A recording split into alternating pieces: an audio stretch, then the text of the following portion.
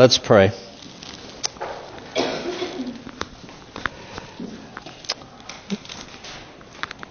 Lord, you know us even better than we know ourselves. And God, you know the desires of our hearts and the things that we seek after and the things that we pursue. But Lord, you also know what we truly need. And we pray that you would speak to us this morning through your word. Oh God, as we have said, even those, as we share the gospel with those around us, we know that if your Spirit does not work in their hearts to give them ears to hear, the words that we speak just fall to the ground. And Lord, in the same way, even those of us who are your children need your Spirit to quicken our minds and our hearts and our wills to receive your word. Oh God, may you give us hearts of fertile soil to receive the word that you are about to give to us. We thank you and we pray this in your name. Amen. So I was reading Job and I came across this verse. Man that is born of woman is few of days and full of trouble. Now I thought that's a good description of life. You know, that our days are few on this earth, at least if you compare that to eternity, they're few on the earth, and they're also full of trouble. And being full of trouble, I think then humanly speaking, it's just natural for us as human beings to desire rest from that kind of trouble that we experience here upon this earth. And so we live our lives sort of trying to fulfill this longing of our hearts for this sense of rest. And I would suggest to you, while I think we don't oftentimes consciously think this, that every to-do list that we fill out, that every thing that we schedule, every activity that we plan, everything that we do probably is seeking after this sense of longing for that sense of rest from the troubles of life. And we live in a world that's almost like a carnival. Kids, have you ever gone to the state fair and you walked in the midway, and especially if you've gone there at night, which your parents may not let you do that because it can be sort of a rough place at night. But, you know, there's all the lights that are going and the people are out there saying, hey, come play this game, or here, don't you want to buy this cotton candy? Or there's just all these voices that are coming at you. And in much the same way, that's how it is with the world, that with this longings of our hearts that we have, that the world is seeking to call us to itself to have those desires fulfilled. And I think just even as I think about humanity and the common desires that we have, is that we seek to understand the world in which we live. We want to know the truth of who we are and how everything in our life fits together. There's a sense in which it's a natural desire of our hearts to achieve something worthwhile in this life, to have some sense of purpose. It's not enough just to do things, but we want there to be some purpose. We want to have the power to make a difference in the world in which we live. There's also a part of us that desires to belong, to have that sense, to understand that we are special to someone else. And I think also we have a desire for peace. A peace from all the turmoil in this life, a peace in our relationships with others, really a peace in every aspect of our lives. And like I said, the world is calling us to itself to listen and to try to fulfill these desires with the things that the world has to offer. And there are those in this world that I think believe that they have found the satisfaction for those things in their life by the things of the world, but unfortunately they're not going to find until death sort of plunges them into eternity that those things were just counterfeit solutions to the desires of their hearts. Well, that's not only true today, but that was true in the day of Isaiah the prophet as well. People were looking for that sense of purpose and significance and meaning and truth and peace. But what's so sad is that even God's people were doing that as well, and they were really looking in the same place that the world was looking for solutions. You know, God had redeemed a people for himself. He had created the Jewish nation, and he had given them everything that they needed, but they had rejected God in many ways, and looking to the idols of the nations around them to find that sense of acceptance and find that sense of purpose. It's a lot like what happened in creation. God creates Adam and Eve, and God doesn't just give Adam and Eve everything they needed to get by. Actually, the Garden of Eden was so awesome and wonderful that God had given his Adam and Eve everything that they needed to enjoy life, to delight in the Lord and to appreciate all that he had given. And yet they rebelled against him and they had sinned against him. And I was just thinking about that this week. Isn't that sad that God gives and gives and gives his people so much, and yet their hearts are so often prone to wander away from him? Well, in Isaiah's day, we read that the people of God in the same way were immersed in spiritual darkness, much like the world around them. I mean, we looked at Ahaz last week and how he was the king of the southern kingdom, and the northern kingdom of Israel and Syria were coming against Ahaz. And so God, knowing that Ahaz was a wicked king, sent the prophet Isaiah to him.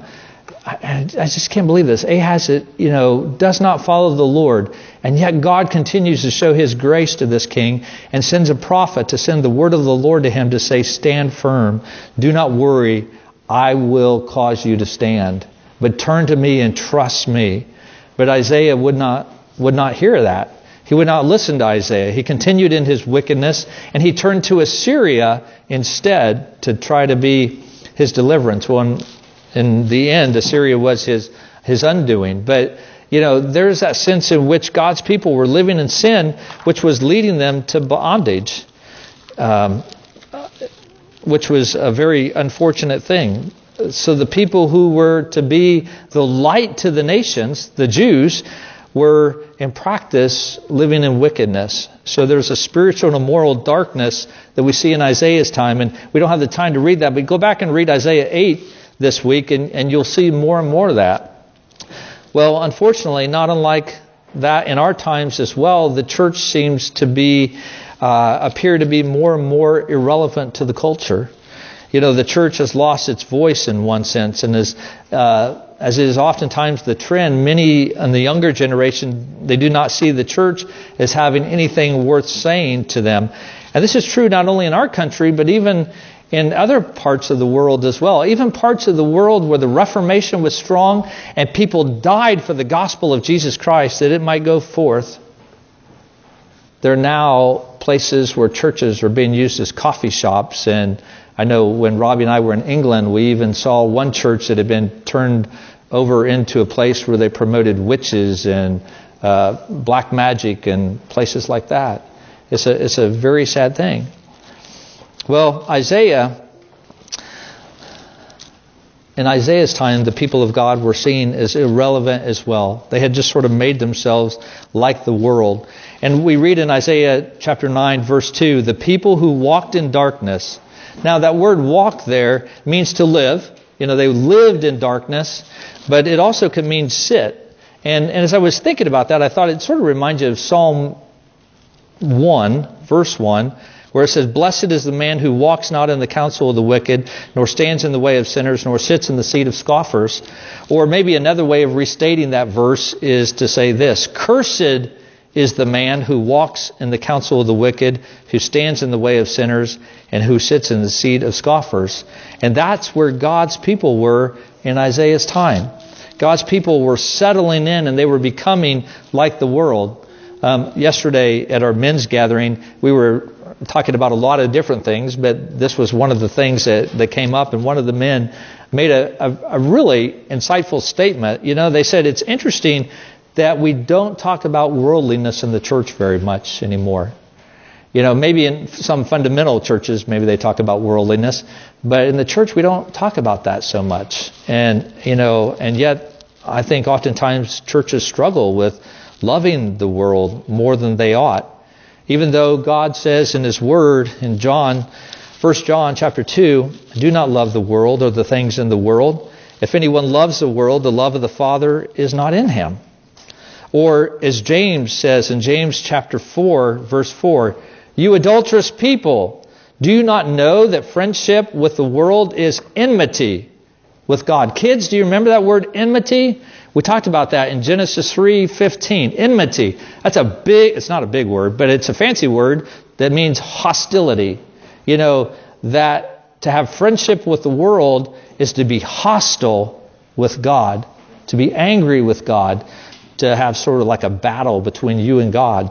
Therefore, whoever wishes to be a friend of the world makes himself an enemy of God. Or even Jesus' words in Matthew 5, verse 13, you are the salt of the earth, but if the salt has lost its taste, how shall its saltiness be restored? It is no longer good for anything except to be thrown out and trampled under people's feet. And so we see sort of this grim picture of God's people, both in Israel's time, but I would suggest that even in our time, humanity is no different. We still struggle with those things. We oftentimes find ourselves, even in the church, maybe looking a little bit more like the world than what we desire to look like.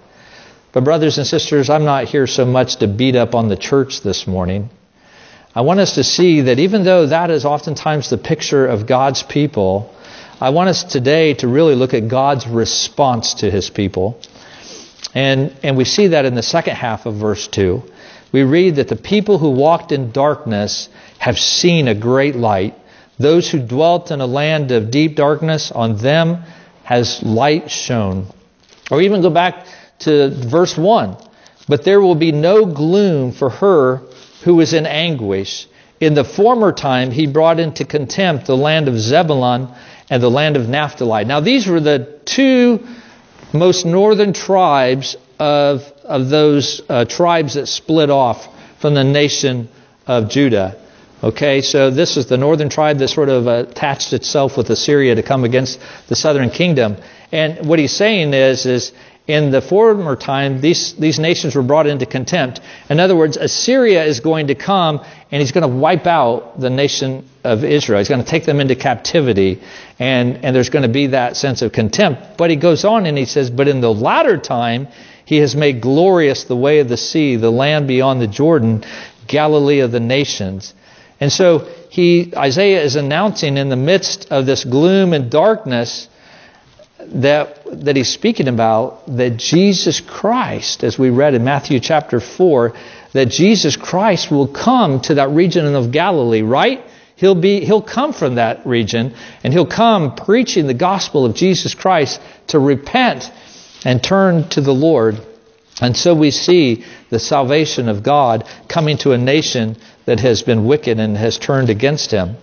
And what we see here is as we read in John 8:12, that Jesus is the light of the world, and he penetrates the darkness and brings to us everything that we could possibly need for our salvation. And I want us to see that this morning as we look at these four names that he uses for Christ. He talks of him as being the wonderful counselor and the mighty God and the everlasting Father and the Prince of Peace. That he is a great Savior, and he is all of the things, all of the time that God's people need. And this is the vision that God wants us to see through Isaiah. So what Isaiah is seeking to do is to take this nation that is worldly, to take God's people that have aligned themselves too much with the world and the thinking of the world, and he wants to reorient their hopes, just like he wants to reorient our hopes today. He wants us to trust him and not our own wisdom and efforts to attain those things that we are seeking after in our lives. As we have those secret longings and those desires of our hearts, that we not turn and trust in ourselves, that we not listen to the voices, the carnival voices of the world around us, but that we turn our hope and we look at our Savior. And notice here that the tone of Isaiah's message really turns from that sense of sadness and despair to utter joy.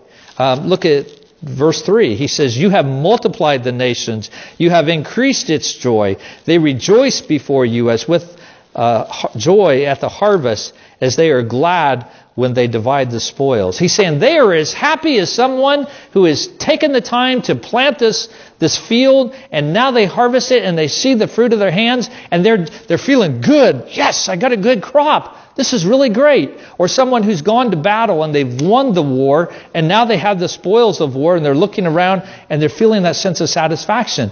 That's how God's people are. Now, It's what I want you to see, though, is that Isaiah speaks this to a people that was not their existence.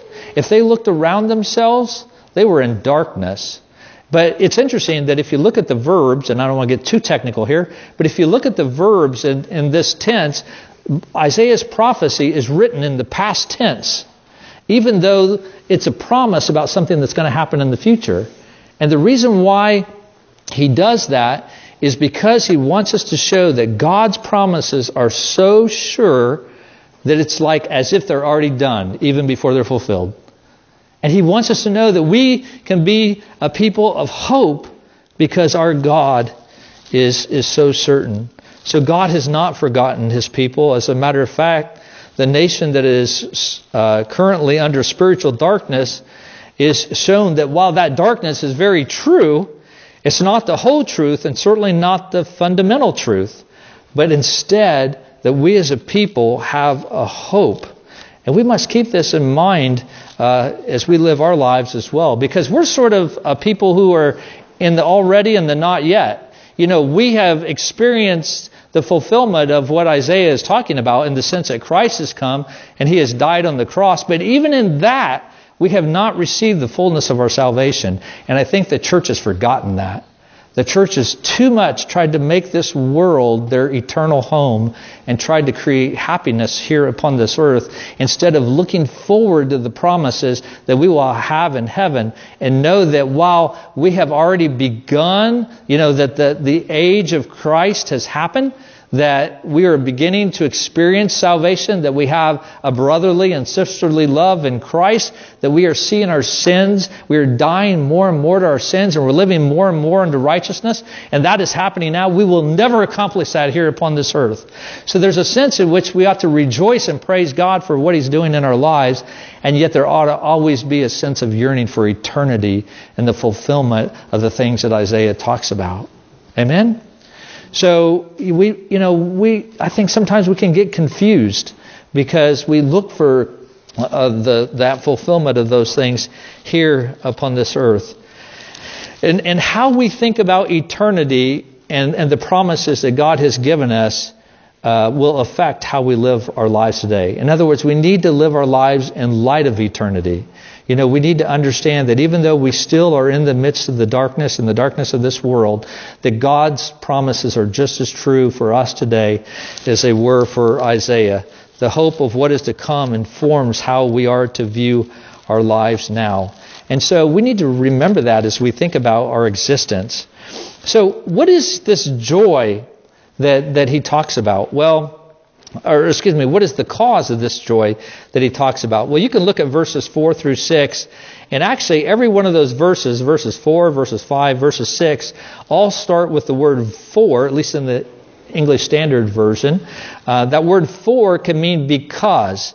For the yoke of his burden and the staff for his shoulder, the rod of his oppressor, you have broken as of the day of Midian. Or because the yoke of his burden. Or in verse 5, for every boot, or because every boot of the trampling warrior, so on and so forth. Or verse 6, for or because to us a child is born, to us a son is given.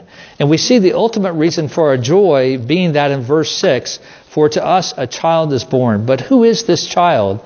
And I want to suggest to you, just very briefly, I just want to look at these 4 titles that this child has, that the Messiah, the Redeemer has, and how that perfectly lays over our lives and the things that we long for and the things that we desire. First of all, Jesus is our wonderful counselor. He is our guide to those who are in darkness, if only they will come to him and to trust him.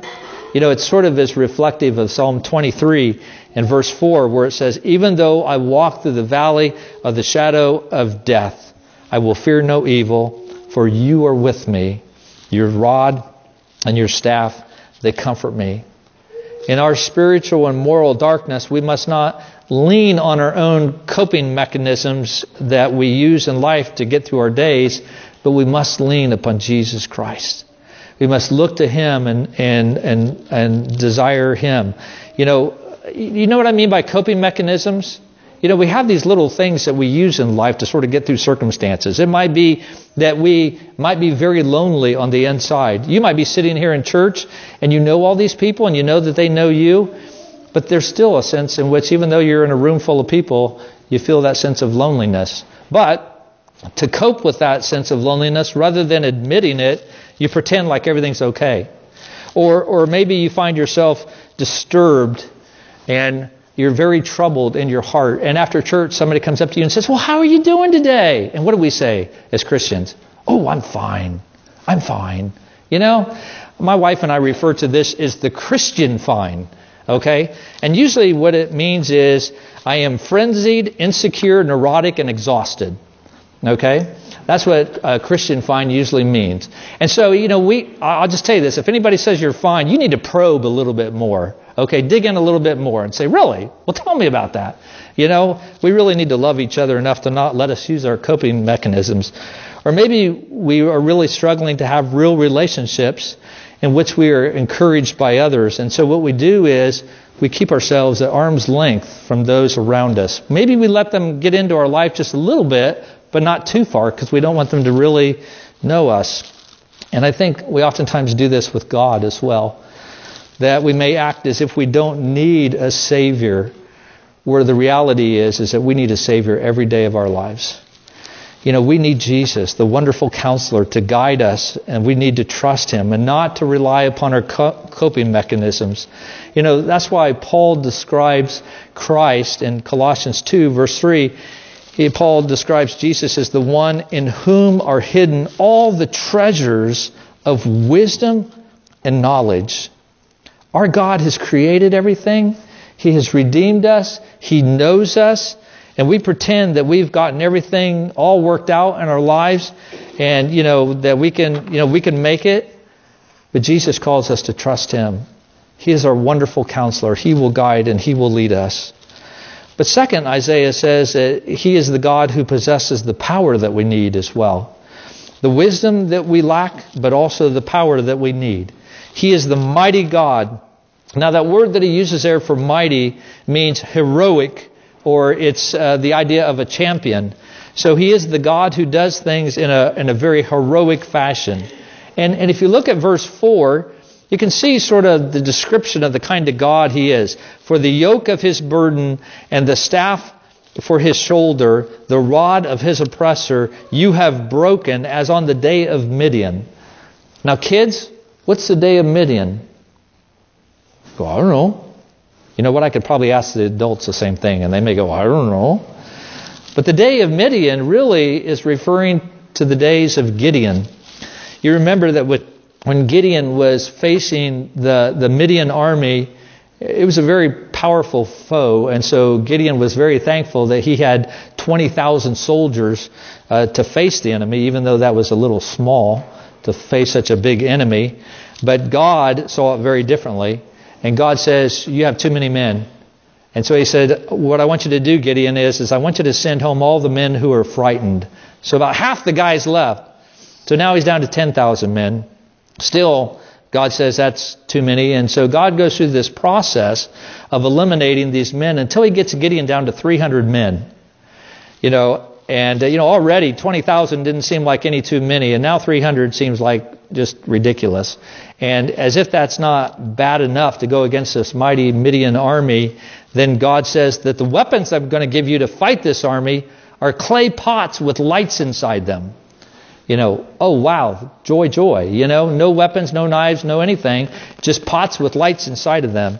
And so they broke the pots and they shouted, a sword for the Lord and for Gideon. And what happened? It put the Midian army to flight. They left. They took off, kids. They were just terrified. And the point that we see is that our mighty God demonstrates His power to save His people through weakness and frailty. He doesn't demonstrate His power in our competency, but He does so in our weakness and our vulnerability. And I think, isn't that so interesting? As people, what do? We spend so much effort, we spend so much time trying to appear competent to everybody else, and yet our God works best through frailty and weakness. And so in essence, we are fighting against God rather than saying, Lord, let me be weak, that you might be strong through me. I mean, that's what Paul says. In my weakness, he is strong. And so what does he say? To us, a child is born. To us, a son is given. Now, I'll tell you what, folks. You cannot get much weaker than a baby. You know, there's not a lot of strength there. There's not a lot there to work with. You know, but that's how God works, through a baby. And this is one of the reasons why the Apostle Paul rejoiced in the gospel. He said the Greeks are always looking for wisdom and intellectual understanding. In other words, you know, they're saying, explain it to me, and if I can understand it, then I'll believe it. Which, you know, is just ridiculous. You know, do we think that we are God and that we can understand what God understands? But the Jews were no better. They wanted a sign, and they wanted works of power. Unfortunately, because mighty God works by weakness and frailty, a Savior that dies on the cross, the Jews missed God's great work of saving power, or many of the Jews did, missed His work of saving power. But brothers and sisters, how often do we miss God's saving work in our lives because we are unwilling to be weak and out of control? And as much as we might fight God for control, praise God, He doesn't always let us win. Praise God, there are many times when we come to the end of ourselves in the day, and we might get to the end of the day and we think, this was an awful day. Well, the only reason it was an awful day is because as God was graciously taking the reins and control of our lives away from us, we continued to fight Him to the end, rather than resting in Him and saying, okay, Lord, you showed me I can't do this. I'm turning to you. I'm going to rest in you. He is the mighty God, but He is also the everlasting Father. Not only is Jesus the counselor whose wisdom we need and the God whose power we need, but He is the Father whose love we need as well. What Isaiah is saying is that our need is to be adopted, to have that sense of belonging. You know, it's interesting that the Bible begins by telling us that humanity is made in the image of God. We are made to know God as our Father. Unfortunately, though, we don't know Him this way because we are oftentimes, as humanity, prodigal sons and daughters in a foreign land who are trying to forget about God and live our lives the way that we want to live it. And what humanity is actually trying to do is to squeeze that last memory of God's fatherly pursuit out of their minds, because by nature they despise God. And they want any reflection of who God is in them out of them. And so, as Romans 1 says, is that humanity suppresses the truth of who God is, even though you can look out in nature and you can see that who God is in His handiwork.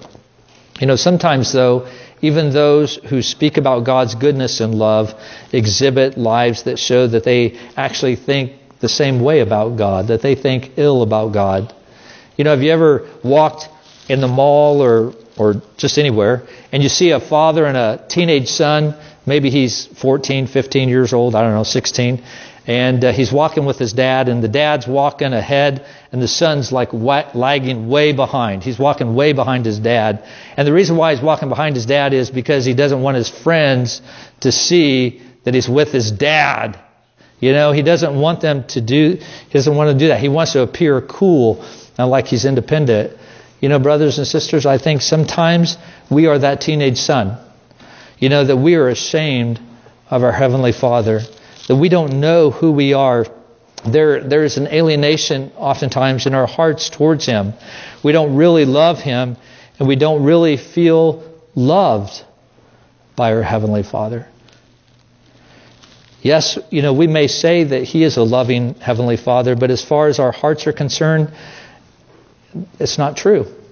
You know, and then our disposition may be more like that of an orphan, where we feel very alone, and we feel like we have to be the only one to look out for ourselves because nobody else does.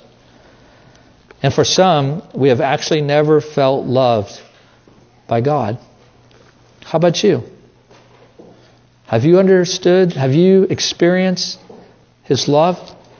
As the everlasting Father, Jesus wants you to know that you belong. that you are part of His family, that you have a place, and that you are truly, truly, truly loved. And then finally, we see that Jesus is the Prince of Peace. Now the word peace there is that word shalom. It means to have peace in every aspect of your life. To have peace with God, to have peace with other people, with all of humanity, with the world in which you live, peace within ourselves. Can you imagine that? Could you imagine having that kind of peace? I think we live in such a restless age that kind of idea to have peace in all of our lives just seems beyond our comprehension. I mean, we've always had wars. We've even had wars that supposedly were going to end all wars, but it didn't work. We just had more wars. I mean, even our economic culture that we live in, and consumerism, has taken a toll on our society. You know, it's difficult to be content and satisfied with a culture in which we're constantly being bombarded with the message of more, better, newer. Get the improved version. You know, yes, I know your cell phone's only 2 months old, but you need the new one that just came out. Those are the things that we hear. And so there's just a constant sense of dissatisfaction and lack of peace in our hearts. And that's because we can never have peace until we have peace with God. But praise God, Jesus Christ is the Prince of Peace. And if we read on from chapter 9 to Isaiah 53, then we would come across these words that point to Jesus Christ. But He was pierced for our transgressions. He was crushed for our iniquities. Upon Him was the chastisement that brought us peace. And with His wounds we are healed. So there is one this morning who can raise his hands and he can say, peace be to your soul. And we will believe Him because we see His nail-pierced hands.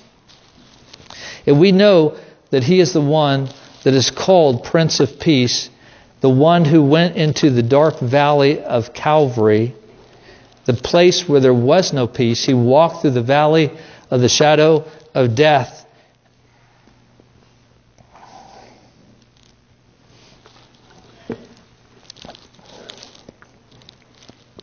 To the point where He cried out, my God, why have you forsaken me?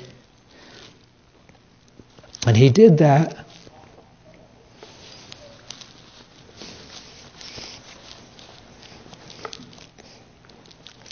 He walked through that valley so that you and I might have peace. And so, as we come to this passage this morning, and our hearts ache to understand the world in which we live, and we want to understand this world that God has created us. I want you to know that we have a Savior who is our wonderful counselor, who will guide us and direct us. That as we seek to achieve things that are worthwhile in this life and we need strength, that He is our mighty God. That as we desire to belong, to be special to someone, that He is the everlasting Father who adopts us. As we seek to experience peace in our life, that He truly is the Prince of Peace who died that we might know true peace. Let us remember that Jesus Christ is wisdom for us in this world of darkness. He is power to deliver us from our bondage. That He is love to bring us into God's family, and peace to remove all of our guilt. And while we will not experience these things quite as we will in eternity, still God gives us a foretaste of that even now. Amen? And He calls us to enjoy the gift that He has given to us. But let us not be like the little kids. You know, I mean, what do kids like Virginia do, you know, on Christmas morning? You know, you give them this beautiful package. You know, you're so excited about this gift that you give to them. And they start unwrapping it. And, you know, you help them get the box open. And you pull the gift out. And you're like, look what we got you. And what are they doing? They're over here playing with the wrapping in the box. And you're thinking, yeah, but here's the gift. But how often did we do that with our Savior? You know, that He gives us everything. And He's like, here's the gift. Wonderful Counselor, Mighty God, Everlasting Father, Prince of Peace. And we're over here playing with the wrapping and the box of the world. Oh, the great thing about Jesus is not just that He is a Savior, but He is a complete Savior. Everything we lack and need is found in His fullness and given to us in His grace. Let us not spend our lives trying to rid ourselves of the divinely giving longing of our souls that only can be fulfilled in Him. Amen. Let's bow our heads just for a time of silence and meditation as we think about the word that has been preached this morning.